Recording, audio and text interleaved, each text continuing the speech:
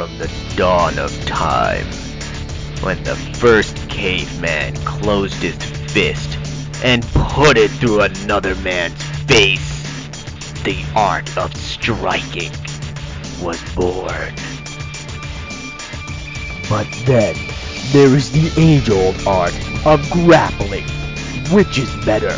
Why not combine the two? But wait, how do you make it all work together? How do you know when to use what? Hear the answers to these questions and more in today's episode titled Striking with Grappling Arts. From the dojo to the octagon, we bring you the Jujitsu Master Podcast.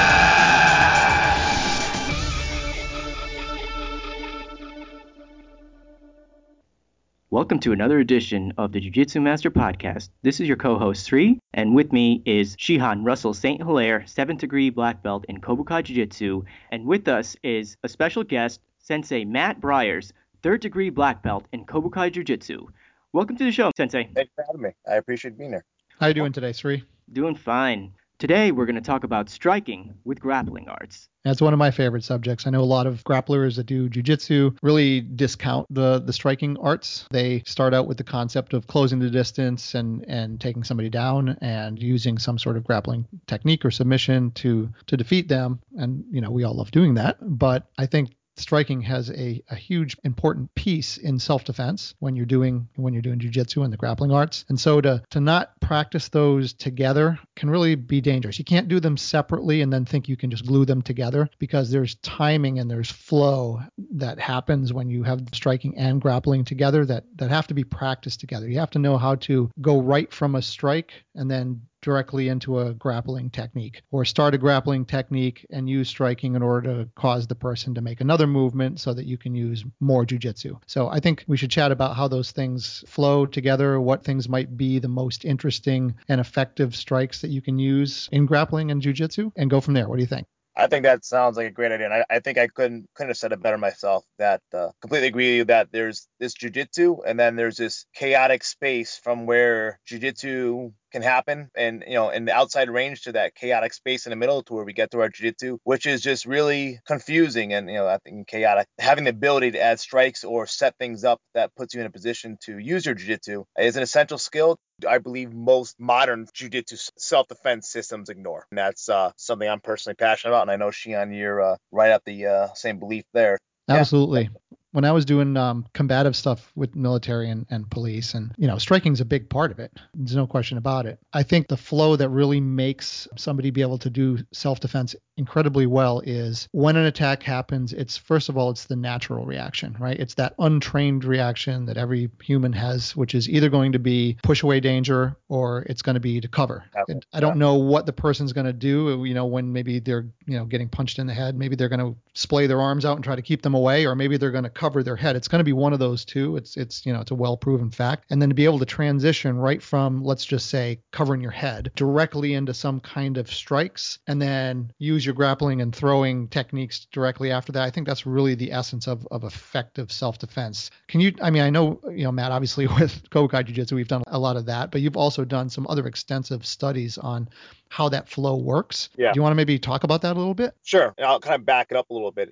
Sure. Obviously the Kobukai Jiu-Jitsu, we did a lot of striking and stuff like that really was effective and made sense to me. But when I started going towards the MMA and sport route, I was expecting to understand that range or that area better, how to set things up. And I really found no answers. I really found, I added boxing, I added kickboxing, I added karate, and all these other things. And the best answer I got was from Oz was basically, oh yeah, we do like, a jab, cross, and a hook. We just grab the back of the head and go into a tie clinch. I'm like, oh, that doesn't make a lot of sense to me. That's not really sounds too effective. What if a guy is on the street, is punching me, or if I'm a police officer, I'm not going to throw a jab, cross on a hook and, at a suspect and take him down. Doesn't that make a lot of sense? So, that's where it really points at the difference between how you have to train to, say, be in MMA or be in the ring, or what's going to happen when there's no rules and it's completely unexpected, right? Exactly. I remember we had done a drill in Old Humboldt, which was, I forget what chart technique it was, but it was a multiple striking technique. I think it was a kneeling Kubanagi. And we did multiple strikes, and you kind of had us put our hands up in that cover, that flinch response, which, like you said before, I see two major flinch responses, either, sticking your hands out as a, stop or protection, or covering up. You had us covering our head in kind of this way that allowed us to close the distance to get in and then get into that head and arm control, which you could do kneeling Kubanagi. From that, I think something sparked in the back of my brain, and then years and years and years later, I started doing the defense lab stuff, which is more of a very close range striking based system, but it addresses that chaotic area where we focus on learning techniques that are both offensive and defensive in nature. For example, we take that same multiple punch attacks, the kind of big heavy haymakers or straight punches coming at you, and you're not going to try to karate block them. You have to kind of create a structure or a frame for yourself that allows you to get into that range, take minimum damage, and then be able to apply your jiu-jitsu. So from then right off the bat, I'm like, wow, that gives me a lot of answers. That gives me something I could play with and work with. And now after continuing study, now we're starting to see the attacking aspects of it too. It's not just cover and enter. It's how can I now cover, enter, hit, destroy, and use, what sport would be considered illegal striking, or, for the real world, the real street combat, real reality combat fighting style, compared to something that's sport based, including hammer fist, heads, butts, elbows to different areas, knees, all that type of stuff. A very, brutal, destructive techniques, but it also sets up jiu-jitsu perfectly. So for my kind of last 3 years, I've been really rediscovering some aspects of jiu-jitsu that I struggled with before, particularly let's say like Aikido, where I'd struggled with finding the entrances and using those cool techniques. I mean, that's being able to pull off, so I can't think of a great technique off the top of my head right now. Like Ikajo or something like that, right? Yeah, that's a great example. I mean, Ikajo, I love it. It makes sense, and I love teaching it, and I love the way it feels when you get it right. There's that big wave whipping effect that you get, and I think we do Ikajo or Kori Makitori. Sure. I mean, you can certainly mix things. You can put somebody down in Ikajo, and if they, give resistance, you can do Ushiro. Shiroto. Sure. I mean, there's a few other things that you can do from there, but yeah, I mean, it's a super effective technique.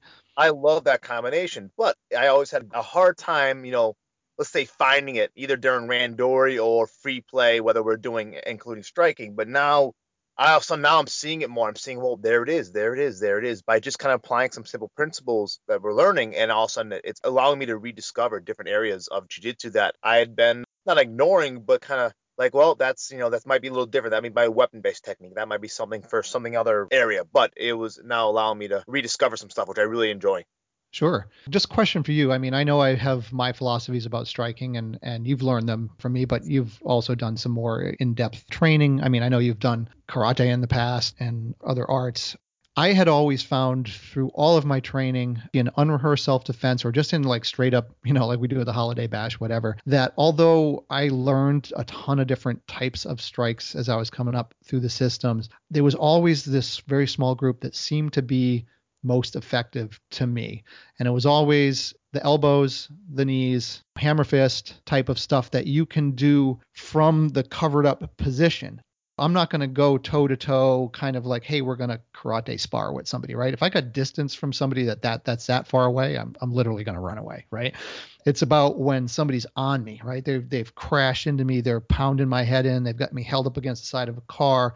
I'm covering up in kind of the oh my God position. And from there, I've got to be able to transition into strikes, and things like roundhouse kicks or these long, ski type strikes and stuff just never really manifested themselves. It was always, what could I do right from that position? Could I just cover my head, raise an elbow quick into somebody's chin, or just slam down with a hammer fist, or clinch and hit him with a knee? Have you found the same type of things as you've been doing this training?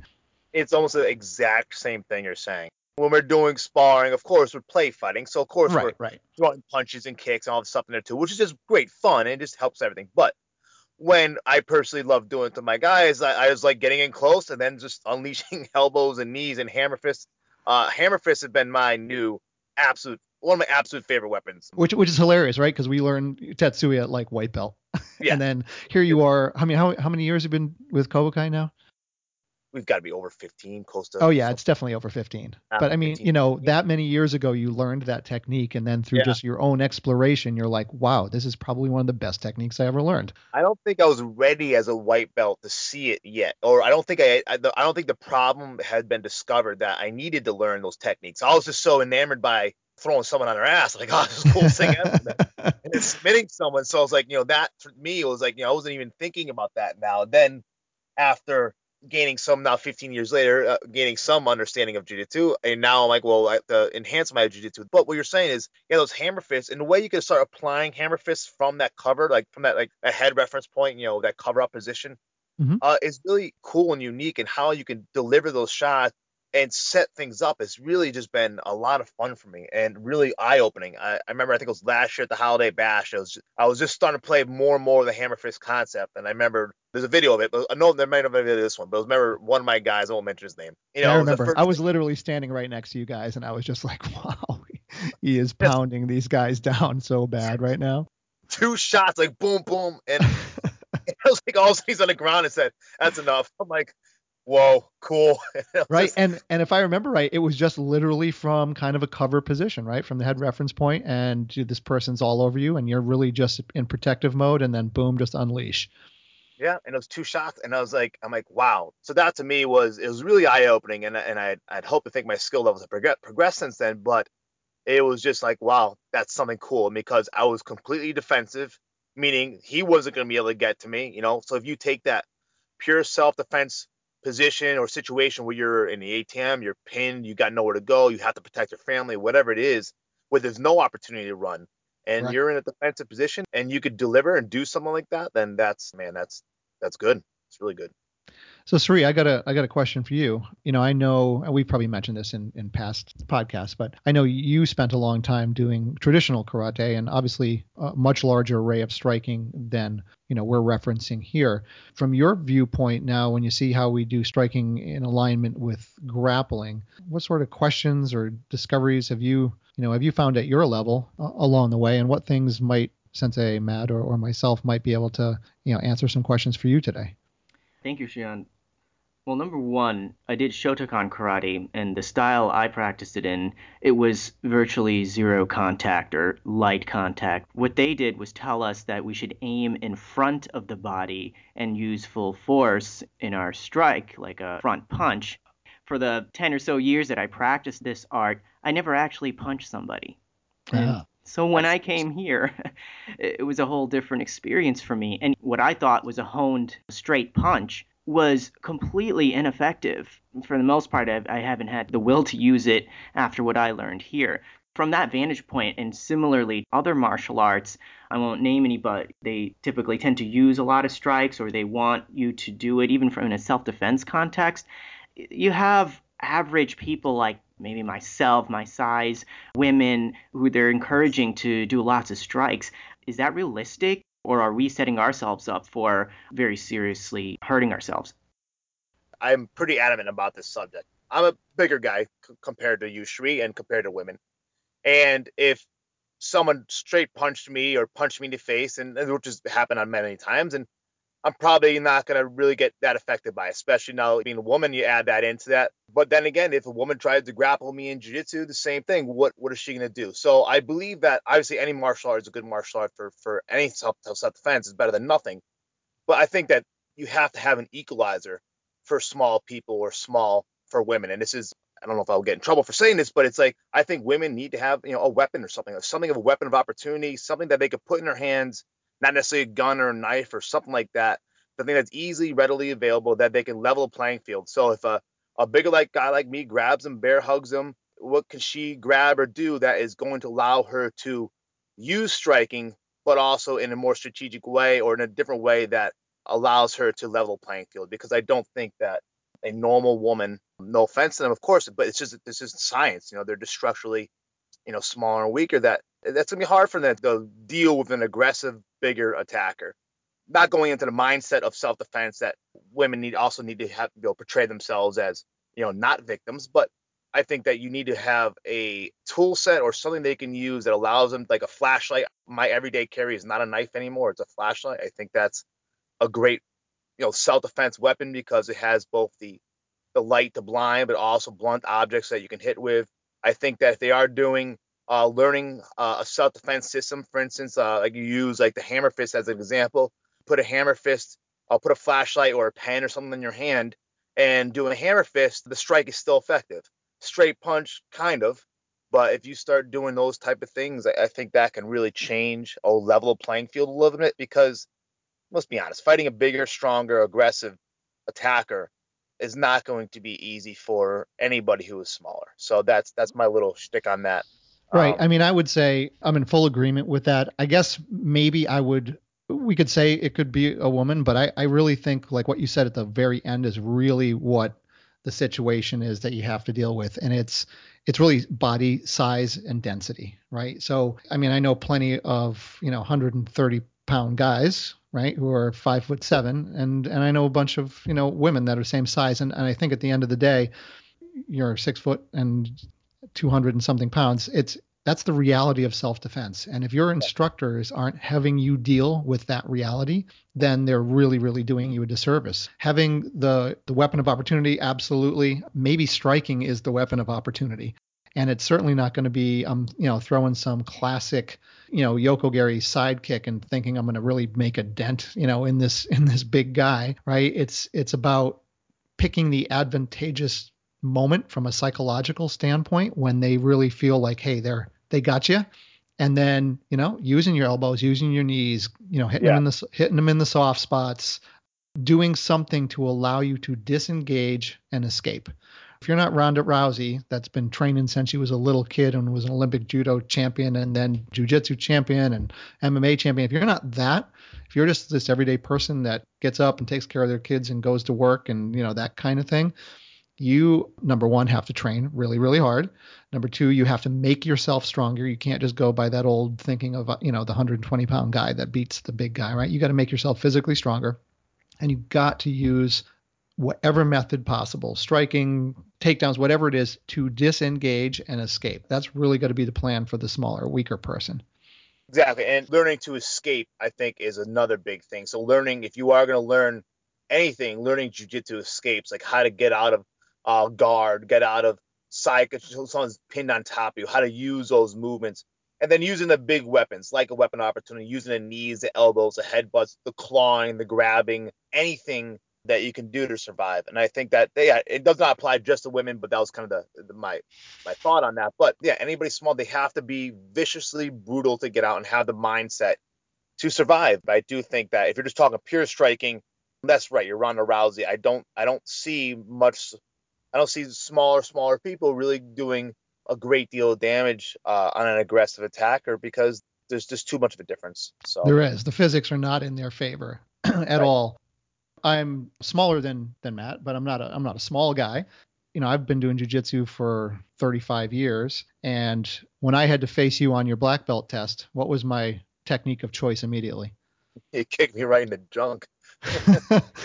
kick you in the junk and punch you in the head, right? Because the reality of self-defense is exactly what you're saying, right? You've got to dominate quickly and escape. I mean, that's the reality of it. I think sometimes, and this will be a whole other podcast, I think sometimes people who spend too much time in the sport version of grappling arts set up this framework, this decision framework in their head about solving everything with grappling, where opportunities arose to strike or to escape or literally just to stand up and start again. They don't make those choices because part of that game is points and submission. And in real life, that's going to get you in a lot of trouble. We all love grappling. We love Newaza, rolling, right? It's one of the funnest things in the world, but not my first choice in a real life situation. I mean, again, love the sportive aspects. It's a training tool. It's a sport. It's a game. It's fun. It hones your skill set, but it's still a game. They're not, self-defense, reality-based self-defense. It's not a game. I think, having Newaza and those things and sparring is a great way to enhance your abilities, but that's not real life. And that's what people have a hard time understanding sometimes, is that there's a big difference between rolling on the ground to having some monster trying to take your face off. Agreed. So can you tell me just a little bit about some of the techniques that you're experimenting with now? I know you're working with I know I've seen you partnering with Sensei Juggler and a bunch of other people and Defense Lab. Tell me some of your favorite things where you've combined what you've learned from the striking framework with either Aikijitsu or Jiu-Jitsu, and some of your favorite things and of exactly how they flow together. One of the concepts I've been kind of playing around with is ways to move around the body, I guess you could say, off of a structured frame. Let's call that the defensive posture. So if I got my hands up in that defensive frame, how can I now move around and hit the body and set things up based upon what he gives me, whether it be a grab, a bear hug, a punch, a haymaker, a straight punch, multiple punches, whatever, and how I can use that to set things up. So I'll use one example going comes to hammer fist example. One of them be like a lead jab or a grab. Someone's like grabbing you with their lead hand, and one of these setups from there. And we call it we've been calling it a gator grip, but basically it's an open hand grab / hammer fist strike to the arm that's grabbing you. So you're basically like almost like parrying, like a very aggressive parrying. At the same time, you're dropping another hammer fist right to the vagus nerve, to the back of the neck, which is one of my absolute favorite hits, because it does cause a disconnect in the brain. And then setting up a headbutt right off of that. And it's actually it's like a boom, boom, boom, entering. It's very easy to hit. I pulled off during sparring, obviously not during hitting a headbutt on there. But from that one position, I'm finding so much. If I still have my right hand on that arm, I just pass it through. I get into my ogoshi position, I ogosh. I can throw the arm away after a headbutt, go to Kubanagi Otosh.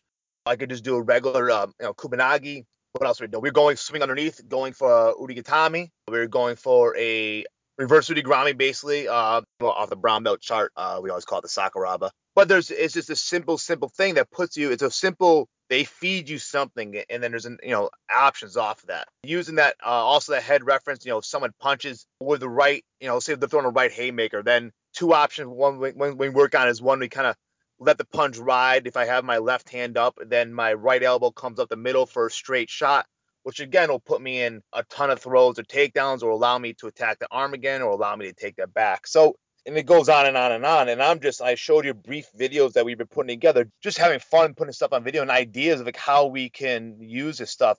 And I'm still honing my skills on those, those type of attacks too. Because when I'm doing the videos just for me as a, what am I doing wrong? Where am I looking? How's that feeling? That.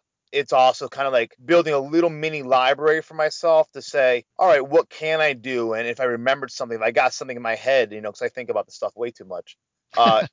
If I have something in my head, I can remember it. Interesting that you're blending these two things together, right? So you've got this background in jiu-jitsu for a number of years, and you're looking at these strikes that you already know, but put into different context and different frameworks from different positions. How has the other side of the coin, right? So how have some of the people that you've been working with on the Defense Lab side seen how their striking techniques go into jiu-jitsu techniques that they may not know? Have they found that interesting at all? Have they asked questions about any of that to you?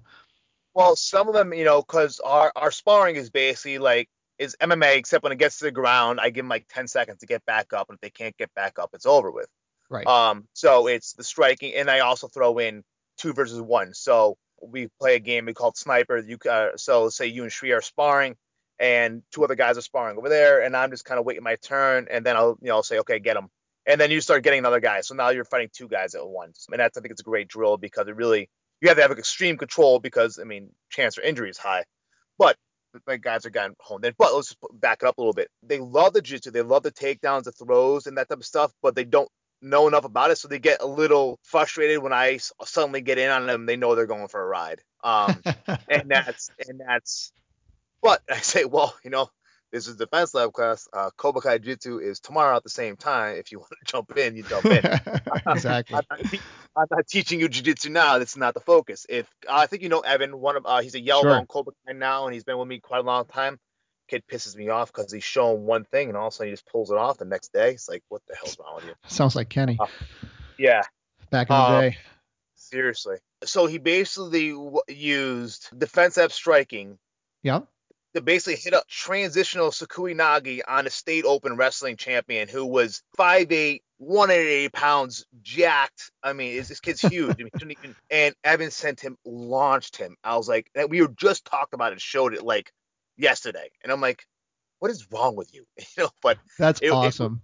it was a beautiful transition, and they see that stuff and they're like, wow, that's just cool. And Well, that points so at a big, really important point of striking, because striking can also be a distraction, right? yeah, If you're with this state champion wrestler, I'm imagining, and you just say, "Hey, I'm gonna sneak in and try to do a Sakui Nagi," right? He's probably gonna plant you, right? But after he took a move and then all of a sudden now he's finding himself having to cover because he's getting hit with a barrage of things, then you have that opportunity that you wouldn't have had before. it was funny though. It was all off that head reference again. So I forget what the setup it was, but basically like, he was either defending from that head reference or using it to kind of move around a little bit, and then just basically step forward. TJ, the wrestler, got a little close, and Evan switched his stance to step forward, right behind him, and just he didn't put, it just blasted right through him, and it still was like, oh my god, and it was just like it was really clean and really it was like perfect technique because it was chaotic. He didn't get hit. He didn't take damage, and he just put himself right in that perfect position to just launch a guy. And like that's to me that was beautiful.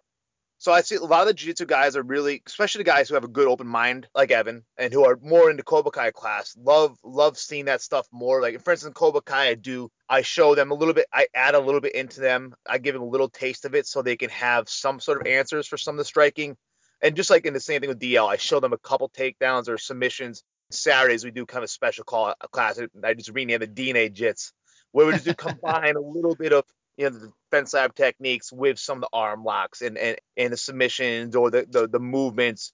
One of our kind of favorites is playing with multiple attackers. We're using like some of the I'll show you some other time. Really cool like Urikatami from the standing position set up, and you can use your attacker as a shield against the other guy. It's just a fun, cool drill that allows you to play around a little bit and see all the things that you can do from those techniques and how you can start plugging in both the jiu-jitsu and the defense lab techniques. So That's awesome. Well, I'm hoping that, this conversation for the people that are listening to the podcast is really kind of sending a message, right? If you're doing jujitsu, right? We'll say we're doing Kobukai jujitsu, but you're doing whatever jujitsu. You're doing some kind of self-defense, Krav Maga, whatever it is. At the beginning, you're going to be taught some strikes, you're going to be taught some takedowns. But I think when you're being taught systems, you have to remember that these are methods to teach you things.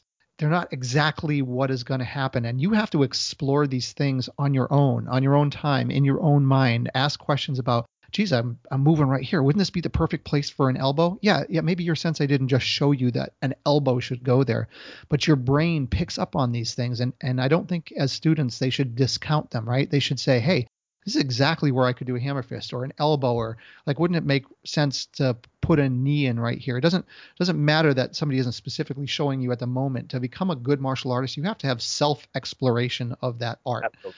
Absolutely. The message I'd like to have come away from this conversation today is striking plays a very, very integral part in self-defense. It's the ability to distract, to damage. You could take somebody out with a strike. It helps you to escape both standing and on the ground. And it can't be fancy, right? It's really got to come from one of the two, flinch response positions. And it's got to be very simple and easy to execute and effective. If people keep that in mind and think about how striking should be pretty much in every technique they do, then they're going to get a much better sense of what the reality of self-defense is. Couldn't have said it better myself. And there's one add-on is that even though mixed martial arts and all-in boxing, kickboxing are great and they're cool, that's not self-defense. That's not.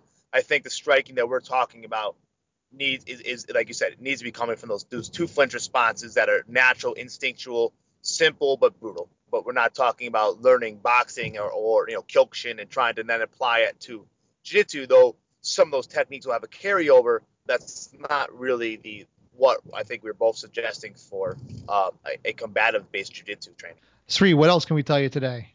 Just a quick question. Is there any situation where striking is not to be used, and conversely, when is striking only to be used to avoid jiu-jitsu and grappling? For my thought, striking from a pure self-defense, I think if you're in a pure big multiple attacker situation, like a chaotic, I don't want to get really tied up with one guy and go to the ground. Maybe a transitional takedown or trip, that's fine, but I don't want to get into a long grapple with someone. So maybe striking to move and escape is better there. pure jujitsu, I think if I always use the drunk uncle technique and or thought, but I've got a drunk uncle or a buddy who's just had too many, he's a little out of control, a little aggressive. Yeah, I don't want to be busting him up with strikes. I want to control him. Or I think police officers nowadays, with being on camera, they've got to be much more aware of how they apply techniques. So I think if you're trying to control something to not necessarily harm or hurt, that's what jiu-jitsu gives you, that power. It gives you both the power to control, but also to hurt, and that's really up to you. And you have to decide, and you have to have that control within yourself. And I think pure striking would be used if you are, and it's just something went really from multiple different angles, and you have to move quickly, and you can't get tied up to one person. I think that's what striking would become more effective. That's great. Awesome. Thank you. I'm really glad that you joined us today, Sensei Bryers. It was really, really super informative. Absolutely. Well, listen, I want to kind of close this out by doing a shameless plug for Matt and his fantastic facility in Cromwell, Connecticut's Jiu Jitsu and Strength Academy. He's got multiple programs that go on there. It's something for everybody from exercise to strongman, Brazilian Jiu Jitsu, self-defense Jiu Jitsu, defense lab, lots of different things that he offers to all the students. If you're interested in finding out a lot more about what we were talking about today, about how to learn this truly effective striking style and maybe even combining it with your grappling training, and you're in Connecticut, definitely stop by his place in Cromwell.